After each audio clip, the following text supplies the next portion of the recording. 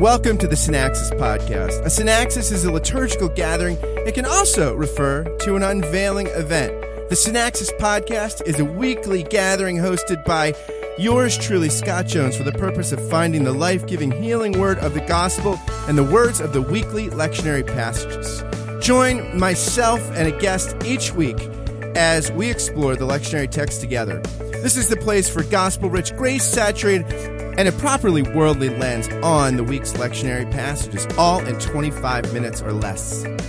My guest today is Jason Micheli. He's a United Methodist pastor. He's the host of the Crackers and Grape Juice podcast and the author most recently of Cancer is Funny. He's also a good friend. It was great to reflect on these texts with him. I give you Jason Micheli. Jason, welcome back to the podcast. Thanks for having me, Scott. I am surprised you were not asked to preach the royal wedding.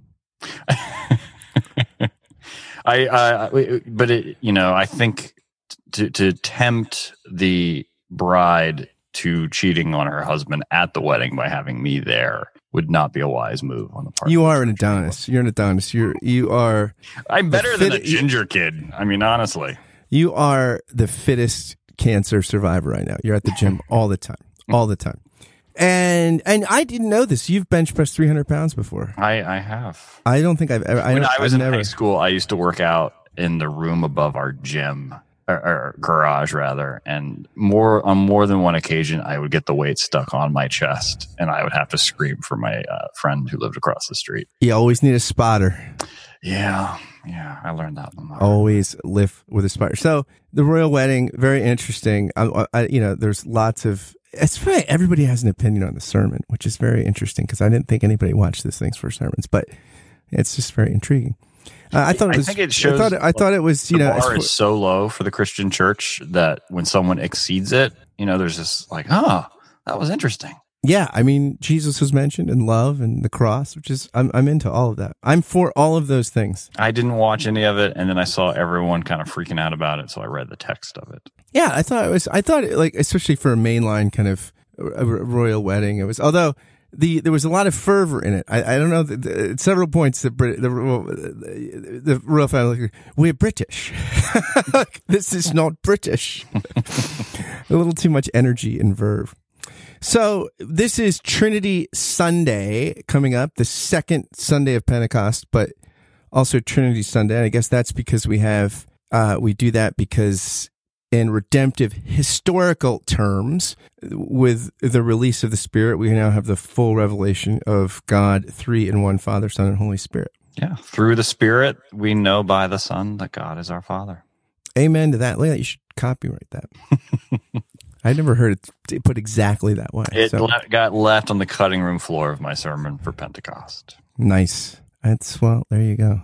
I talked a little about Viktor Frankl and his man's search for meaning, but not enough of my sermon got left on the cutting room floor of my son. Isn't that always the problem? So our first text we go into the book of Samuel, right? It's 1 Samuel 3, I believe. I'm just pulling it. I got Isaiah 6. Maybe I'm wrong. Maybe I have it wrong. Second Sunday after Pentecost. No, first Sunday after Pentecost, Trinity Sunday. No, it is Isaiah 6. Sorry, I read it wrong. Sorry, my fault. I read it wrong. I was looking at the wrong Sunday. So for you listeners out there, that means Scott is well prepared for this. Exactly. Hey, I have all these texts so committed to memory. No, just kidding.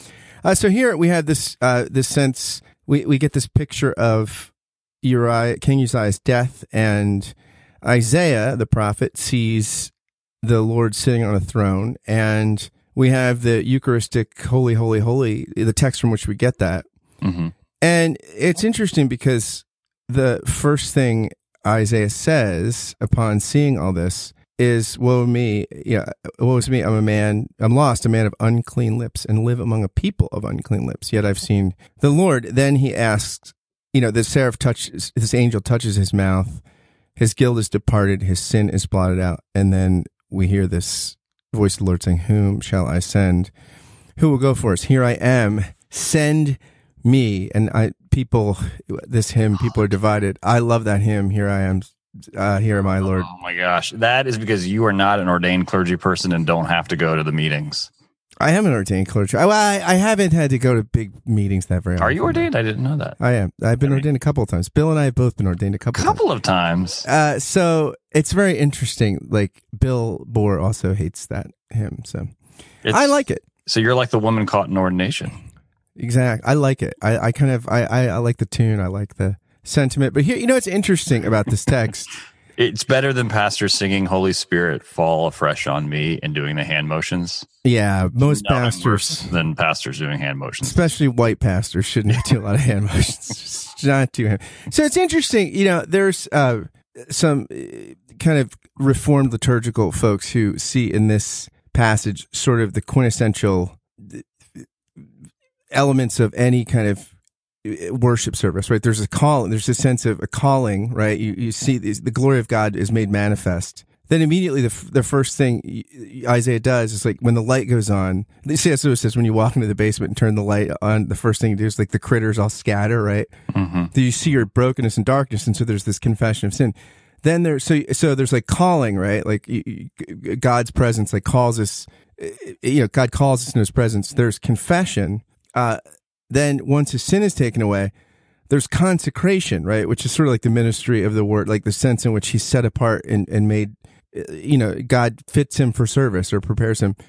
And then there's commissioning. The one thing that's missing is kind of communion. Like sometimes in these senses there's meals, but you have this pattern of sort of, calling, confession and cleansing, consecration or building up, setting aside. And then here, in other places you have like some kind of covenant seal, which is we do liturgically with communion, and then commissioning, that he's who shall I send me is sent out. So it's like the drama of worship in miniature. Mm-hmm. And I like the juxtaposition of, so you have the right worship of the seraphs in attendance calls out the unclean speech on the part of Isaiah. And then you have the hot coal blot out his sin, which is on his lips. So it's sort of like, I like this, this idea, especially on Trinity Sunday, that what it means to be unclean, first and foremost, is to not know how to speak of God rightly. Yeah. And I like Stanley's insistence that, Christianity is, before it's anything else, it's a grammar and it's a way of speech. And that, now with Pentecost, we are able to name God rightly. And we do so by the word that is this hot coal that blots out Isaiah's sin. Yeah, I think that's right. It's interesting in Robert Jensen's little theology outline.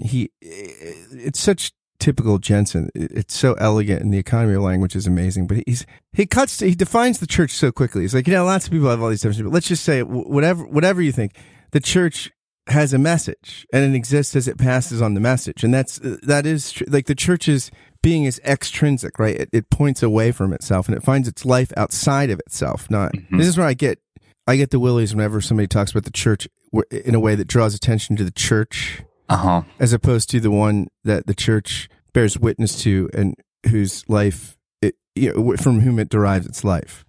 Yeah, I think one of the things I get weary of are people who are constantly saying, as Christians or as the church, we're called to do X, Y, and Z. And I always want to say, like, really, where does it say that? Like, where does it say we have to do that? And like, this is a day in the liturgical year when we remember that our first calling is to worship God. And then there is no other deeper imperative upon us than to worship God rightly.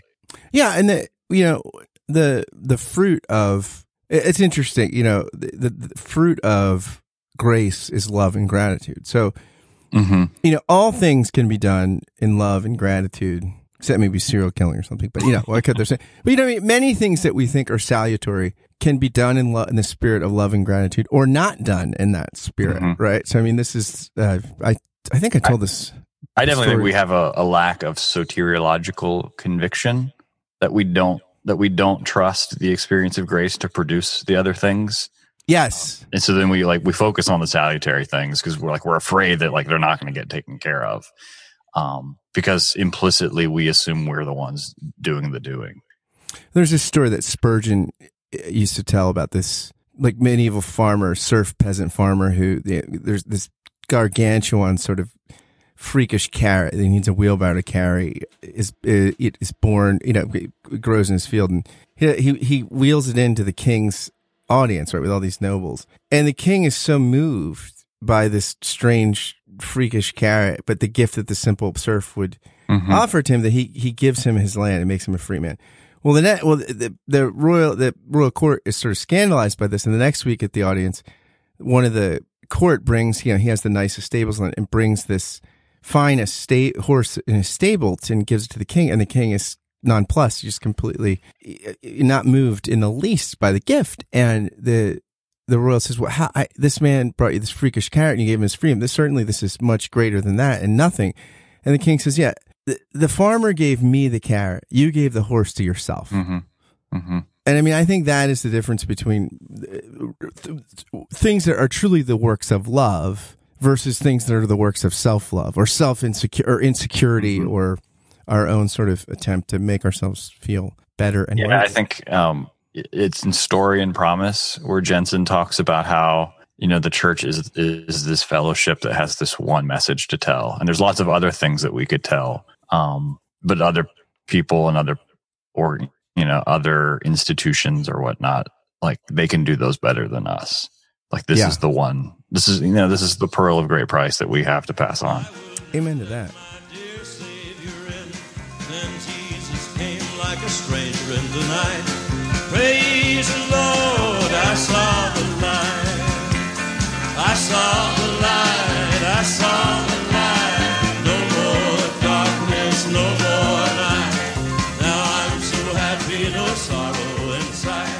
Praise. On to another pearl of great price, the book of Romans here. We have our second reading is from Romans chapter 8, verses 12 through 17, where Paul is saying that we are debtors not to the flesh, to live according to the flesh, but to the Spirit, and that we did not receive a spirit of slavery to fall back into fear, but a spirit of sonship. Great sort of one of these, chapter 8, I think Douglas Campbell says it's the most beautiful thing Paul ever wrote, which I think, I guess you could make the case for that. I wouldn't vehemently protest that. Yeah, I'm torn between. So the last time I talked with Fleming Rutledge, she wanted to make the point that Romans 8 follows Romans 7, and so that you can't just stop with.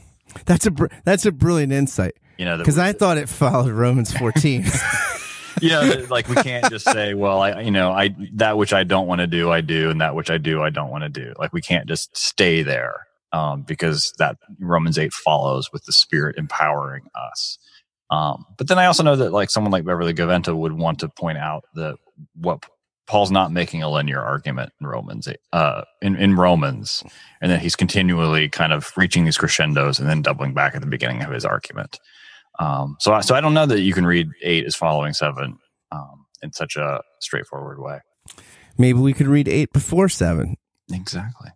Yeah, it's a beautiful passage. It's really interesting. Frank Lake says about this in a section on schizoid personalities. He said, those who are in apparently successful flight from the spirit of bondage in themselves may be confident of scriptural warrants for their happy mental state and yet be insisting prematurely on the Christian right to complete freedom from fear. Since they will not permit their private backlog of fear to enter the mind at all, they remain, in fact, in bondage to the unadmitted fear of dread. Whereas if they would accept the courage of the Spirit to enter into dread, that is the one place where the reality of God is revealed to faith alone, in the complete absence of any self-assuring frame of mind in the believer. And then he quotes Charles Simeon. So preaching on 8:15, Charles Simeon said, have you received the spirit of bondage? Have you received the Spirit as a spirit of bondage? Despise it not. The fears and terrors with which he has filled your minds may be introductory to your final liberty and your complete salvation. It is thus that the Spirit usually, if not invariably, works in those who are translated from the kingdom of darkness into the kingdom of God's dear Son. He first wounds and then heals the soul. He causes us to feel ourselves lost and makes use of that feeling to lead us to him who came into the world to seek and save us. That's interesting, right? That the freedom can paradoxically include the feeling of non-freedom. Mm-hmm. that we shouldn't sort of, there's a kind of sort of desire to convince ourselves that we have the spirit of freedom, which also, we're denying our own ambiguity. And the way to feel free is not to deny our feelings of ambiguity and our sort of, the peccator of the psalmist used to say peccator. It's to lean into that there and not be afraid of it. Yeah. And maybe that's how 8 and 7 connect, that, our freedom is always occasioned by experiences of unfreedom because our freedom has been achieved apart from us. Yeah. Yeah. But I think it's important that right before this passage, the way Paul understands the work of the Spirit is to convey to us the work of Christ, which frees us from the law. That's such a, it's interesting because last week's lectionary text, the gospel reading, Dale Bruner says that, or no, maybe it's not Dale Bruner, but somewhere. I preach it sort of like the Spirit tells us 3 things. This is like what in that text, the advocate will tell the world what's wrong, right? And then what's right, like Jesus makes right what's wrong. And the third thing is like who wins. And so not the condemner of the world, the accuser doesn't win, but the risen Christ wins. And what's important about that on Trinity Sunday, I think, is that, Jesus says there in John 16 that the chief problem of the world is like its lack of belief in him. And so, so the appropriateness of having peace with justice Sunday on Trinity Sunday is that all our concerns about the injustices of the world are all correlative to our worship of something other than God in Christ. Yeah, and so I wouldn't even say our concerns, but like the sense in which, if you want to be rightly concerned, right? Like there's a sense in which, that's a better way to put it. You like Luther says, right, that our works are not for God; they're for our neighbor, because God doesn't need our works. And so, since you can really love the world, right, and be concerned when it's not your ultimate concern. But when it becomes your ultimate concern, it becomes an idol. And when something becomes an idol, you don't value it. It becomes an it by nature. Yeah. Whether it's a person or a cause, it has to become something that you're using as opposed to something you can give to. Yeah, I know a lot of Christians whose quote unquote good works are really acts of anxiety. Oh, absolutely. Yeah, making other people the object of your anxiety about your lack of justification. And so in this context in Romans 8, it's the Spirit that frees you to really love your neighbor as your neighbor and not as, a chit on your checklist of virtue. And to see the love by Christ fulfilled, to hear his pardoning voice, changes a slave into a child, and duty and choice. Speaking of anxiety, let's go to Nicodemus in John 3, who anxiously probably comes to Jesus at night because he doesn't want to be seen. So he comes to Jesus and says, we know your teachers come from God, which is an interesting way to open up, right? An acknowledgement of authority. No one can do the things you do apart from the presence of God. And Jesus' answer is very interesting because he says, it's a good comment considering that like we live in a world where most people are content to see Jesus as a teacher. Right. And to unintentionally put themselves in the position of Nicodemus rather than an actual disciple. Yeah. I mean, but he seems at least to see something going on here. And Jesus' response is like saying that he has to be born from above, to which Nicodemus says, how can I go back into my mother's womb? And they go back and forth a little bit, and Jesus is your teacher of Israel. Don't you understand? You got to be born of water and the Spirit. And it's interesting because you have this oftentimes in the Gospel of John, these 2-level understandings. Like somebody's not seeing something, like what Jesus says. Those who come to me, I give you living water. You never think, well, I'm coming to the well. The woman at the well. Well, I'm coming to the well all the time. Where do I find this water? So I have to walk here. I mean, oftentimes there's a sort of base understanding, and she's just saying, no, you have to reframe your understanding to see this. Is that Schnackenberg? Is he the commentator who focuses on that? I don't know. I don't know the name drop. I'm recalling an undergraduate class on the Gospel of John. Yeah, I know Schnackenberg a little bit, but I don't know if that's him. Maybe. Anyway. It could be Schnackenberg. But that's an interesting thing that he's got to become a child in the sense of not childishness, but childlikeness. Mm-hmm. And that's a tough thing for him to hear. Mm-hmm. Yeah. It's interesting too, because Jesus says you got to be born of water and the Spirit. And John sort of says one's going to come, that's going to come with bring the Spirit and fire and all stuff. But Jesus doesn't talk that much about the Spirit, and he baptizes no one basically in the gospel. So it's an interesting thing that, except John's gospel ends, with Jesus on the cross and water being poured out from his side and him commending his blood. Yeah. And he teaches about the Spirit like in the upper room discourse. But other than that, in the Gospels, you don't see Jesus talking. But his death and resurrection unleashes the Spirit. Mm-hmm. Yeah. So I one of the things I drives me crazy about this passage is how, like, the idea of being born again is inherently an image of which you play no part. Right. Yeah, you receive it. You don't achieve it. It's just gospel, and we turn it into something that we do. Yeah, you've got to pray a prayer. It's interesting. Paul's all I heard him give some a talk to Episcopalians on preaching, and he said, "This is the gospel. So you must be born again. Everybody, every week, must be born again."